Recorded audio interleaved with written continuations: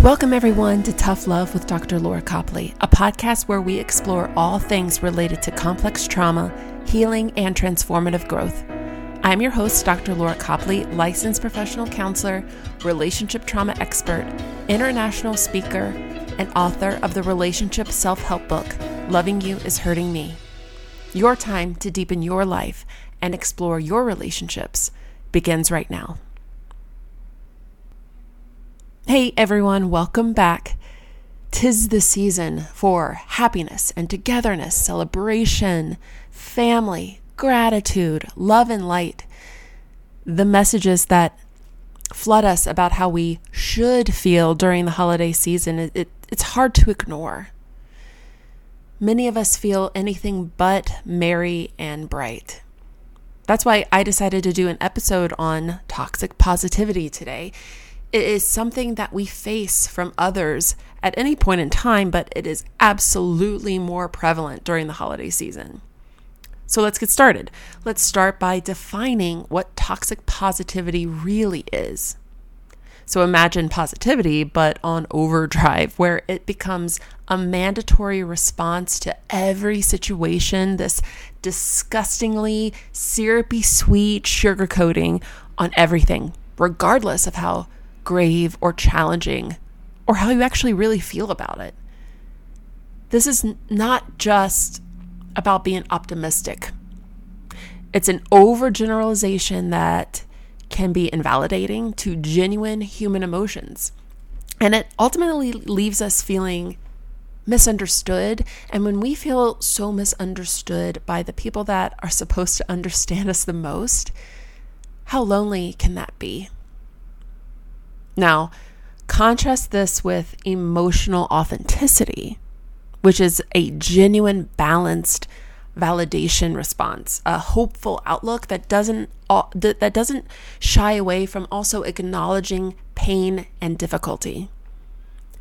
Emotional authenticity respects the full range of our emotions, knowing that they all have a place and purpose in our lives. Now, there is a cultural and social backdrop that helps in our understanding of why toxic positivity is so prevalent. Toxic positivity in its essence is a subtle yet profound act of invalidation. So it's, in other words, a response pattern where comfort in the face of discomfort takes precedence over genuine empathy. And you know what? Sometimes it's more about the person that's responding than it is about you when they're going to that toxic positivity place, because they are actually uncomfortable with the feeling that they're getting in the presence of a heavy feeling. They don't know how to respond to it. So when someone is consistently responding with this positive spin to another's expression of pain or distress, they are inadvertently communicating a lack of acceptance for the full range of human emotions. Now, this kind of interaction, it doesn't just invalidate another person's experience, but it also reflects their inability to hold space for difficult emotions. And we want the people that we love most, that we're most attached to, that we're most connected to, that we want that intimacy with. We want them to hold the plethora of emotions that we have, because that's what relationships are. Holding space means being present and providing a safe, non-judgmental environment where someone can express their feelings and thoughts freely. I want that. You want that. And you know, even the people that go to that toxic positivity place, they want that too. They want somebody that's able to hold space for a full range of human emotions. When the space is infiltrated, though, by this constant urge to find a silver lining, it effectively dismisses the legitimacy of pain or the struggle that's being shared. The underlying message is clear. Negative emotions are unwelcome, and thus the true essence of one's experience is glossed over. And I imagine that some of you going into the holiday season, some of you listeners, you know what's coming. The discomfort with negative emotions, often seen in those who perpetuate toxic positivity, isn't merely a preference for cheerfulness. It's indicative of a deeper unease. People who struggle to hold space for others' painful emotions usually do so because these emotions trigger their own unresolved issues or discomfort. So when you're seeing this at the family dinner table and you see them glossing over your pain and providing all these sugar coatings and silver linings, it's because something is being triggered in them. It explains it, it doesn't excuse it. In their attempts to quickly move to the brighter side of things, they are, in fact, trying to alleviate their own discomfort rather than addressing the needs of the person that's sharing their struggles. This does not only minimize the other person's experience, but also avoids a genuine, empathetic connection that we all want as part of our family system. By continually pointing out the silver linings, they are sidestepping the vital process of acknowledging and working through hard experiences, negative emotions, and that's essential for emotional healing. So what results? What happens?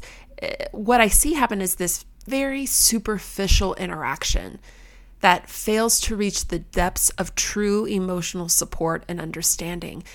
And my clients are going back into these systems with dread and already this feeling of defeat.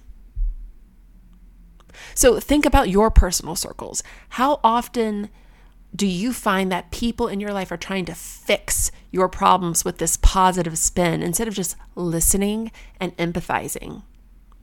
You might get, everything happens for a reason.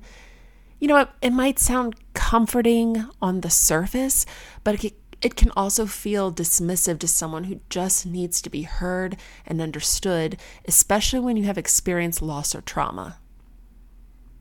That's going to feel like a stab to the heart. That trauma or that loss happened for a reason.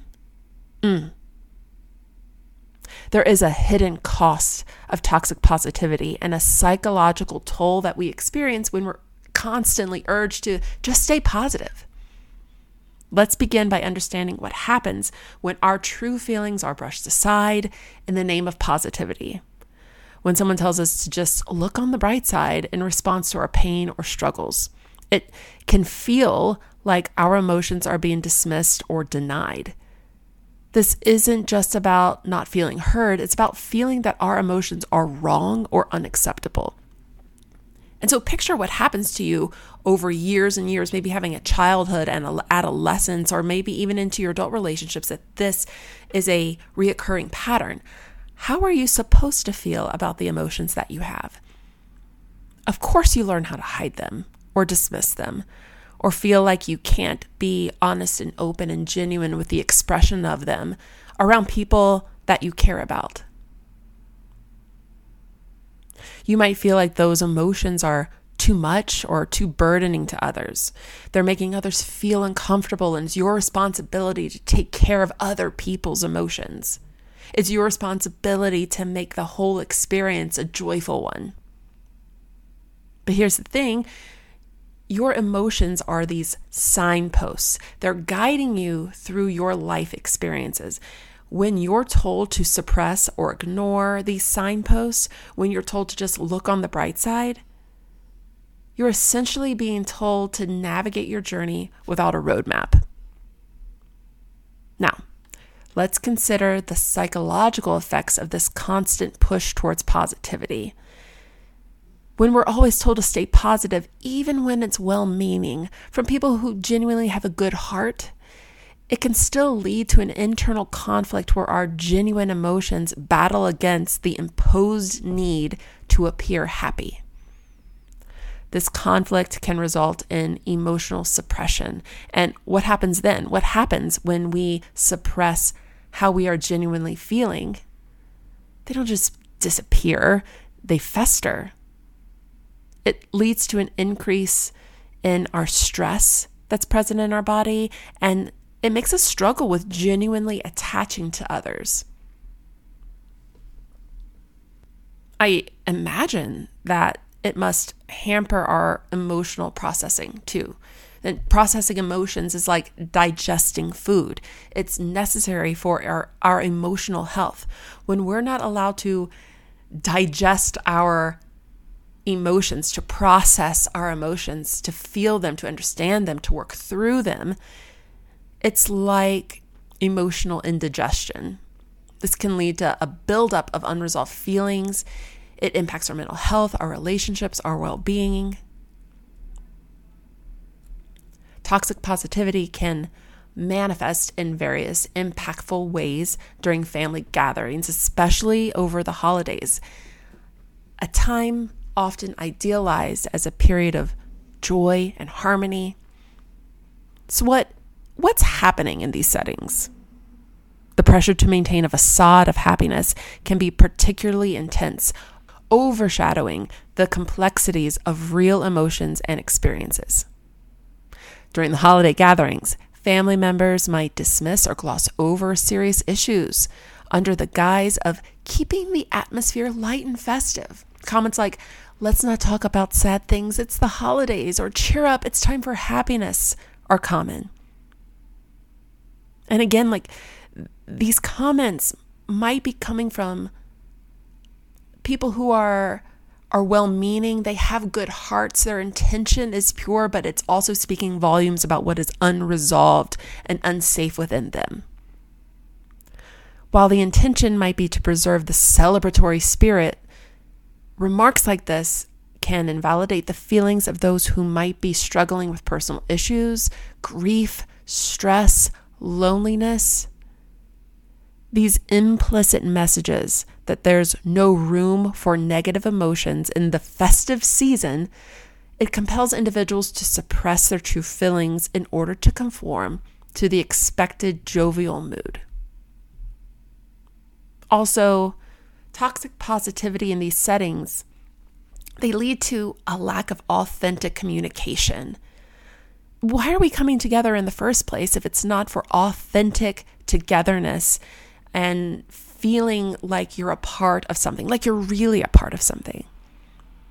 When family members quickly divert conversations from any topic that seems remotely negative or uncomfortable, it prevents deeper, more meaningful interactions.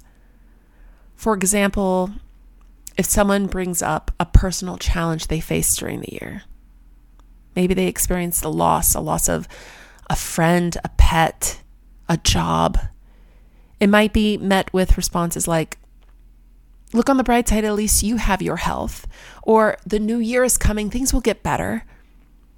These responses, though possibly well-intentioned, dismiss the person's need to have comfort and empathy and support by the people that are supposed to love them. The holiday setting can exacerbate this issue due to the cultural and societal emphasis on the season being a time of unbridled joy and gratitude. This can create an environment where family members feel compelled to mask their true emotions and adhere to an unspoken rule of unwavering positivity. Those who are unable to share their genuine feelings may feel more isolated and more misunderstood as a consequence. And this will only exacerbate feelings of loneliness or sadness in a time that is meant to foster connection and warmth. And so I received this message last week from a listener and a young woman who follows me on Instagram. She wrote in regarding her experiences at family gatherings and the toxic positivity that she faces that's making her feel misunderstood and dismissed by people who are supposed to care about her the most. And her message reads, "Dr. Copley, I hope this message finds you well. I've been a regular listener of your podcast, and it's been a great source of comfort and understanding for me, especially regarding topics like toxic relationships and my own responsibility for my personal healing. I wanted to share my concerns with toxic positivity in my family, particularly during the holiday gatherings. I hope to gain more insight or at least feel less alone in this. Every year as the holiday season approaches, I find myself dreading the family get-togethers. It's not that I don't love my family. I do, very much, but these gatherings seem to be superficial and fake. It makes me sad. If I can't be real with my family, who can I be real with? Whenever I've tried to share challenges that I'm facing, whether it's work stress, personal doubts, or just general sadness, I'm met with a barrage of look on the bright side or be grateful for what you have. This Thanksgiving, I mentioned feeling overwhelmed, and my aunt immediately chimed in with, but it's the holidays, this is the time to be happy. It feels like any expression of negative emotion is almost taboo for my family, and the quick dismissal of my feelings leaves me feeling like the oddball. I am the black sheep of the family. I feel incredibly alone. My family, in their attempts to keep everything light and joyful, fail to see the real me. They don't get it.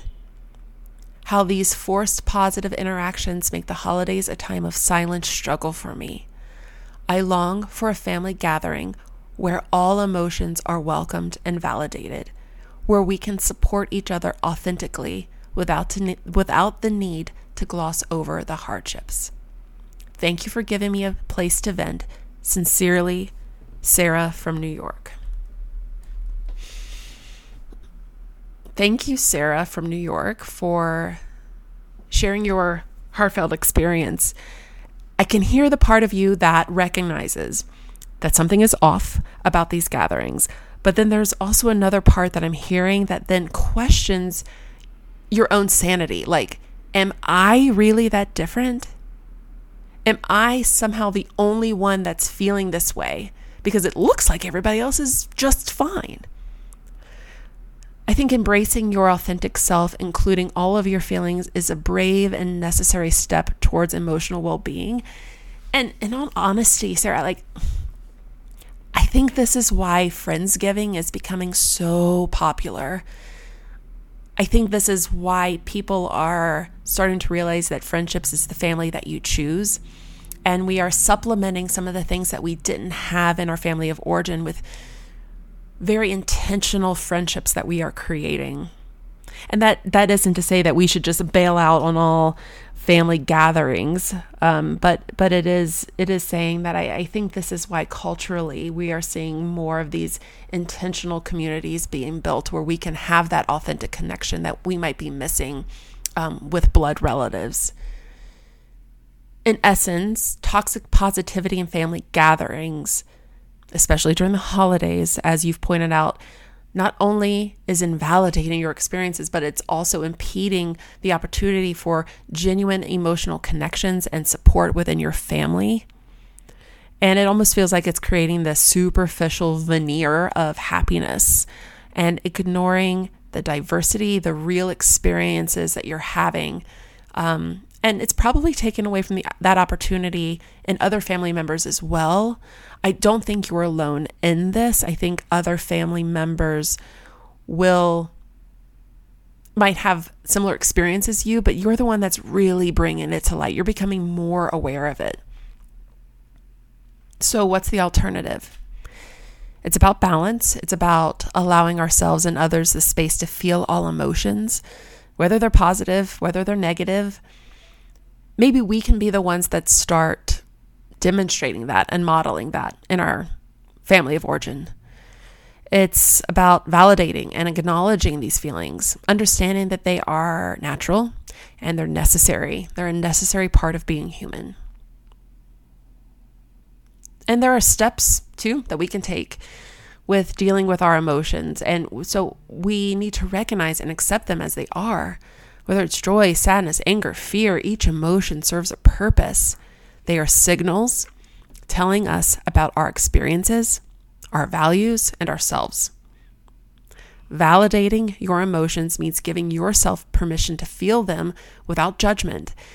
And we can also do this for other people as well. We can practice emotional authenticity. And emotional authenticity, that's about being true to your own emotional self. It's not just about expressing how you feel, but also understanding and accepting these feelings. This is a practice. It involves self-reflection and perhaps journaling your thoughts and emotions. What's coming up before the holidays, before you even enter in these family systems? What feelings are coming up? And write them down. It can help you process and understand your emotions more deeply. Another aspect of emotional authenticity is that mindfulness component. So becoming more aware of your emotional state without being overwhelmed by it. We can also be prepared to deal with toxic positivity when it emerges. For example, number 1, learn to set boundaries.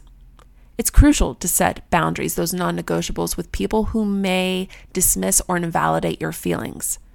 You can do this politely. It's not going to make you an asshole because you're setting some boundaries.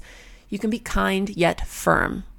That gentle assertiveness. Let them know that you appreciate their intention, but you need space to process your emotions in your own way. Number 2, seek supportive environments. This is where I love my Friendsgivings. Surround yourself with people who also understand and respect your emotional journey. Supportive environments can be friends, family, support groups, or you know what? Even therapy. Number 3, educate and communicate. Sometimes people aren't aware that they're actually promoting toxic positivity.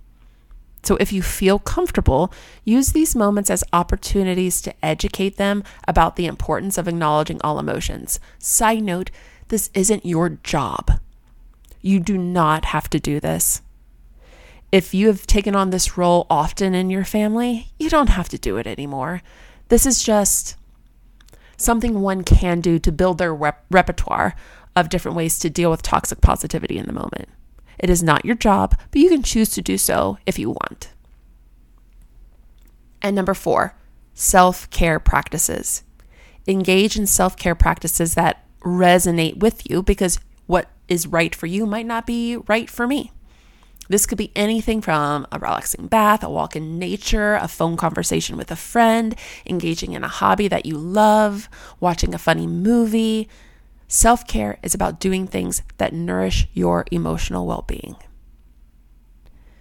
If you know someone who needs to hear this message, please share this episode of Tough Love with them. And if this episode resonates with you, I encourage you to follow my Instagram account at Copley for more free guidance on relationship trauma and healing. And don't forget to check out my book, Loving You is Hurting Me, available online through Amazon, Barnes & Noble, and most other bookstores. And finally, please write to me if you have a story or experience to share.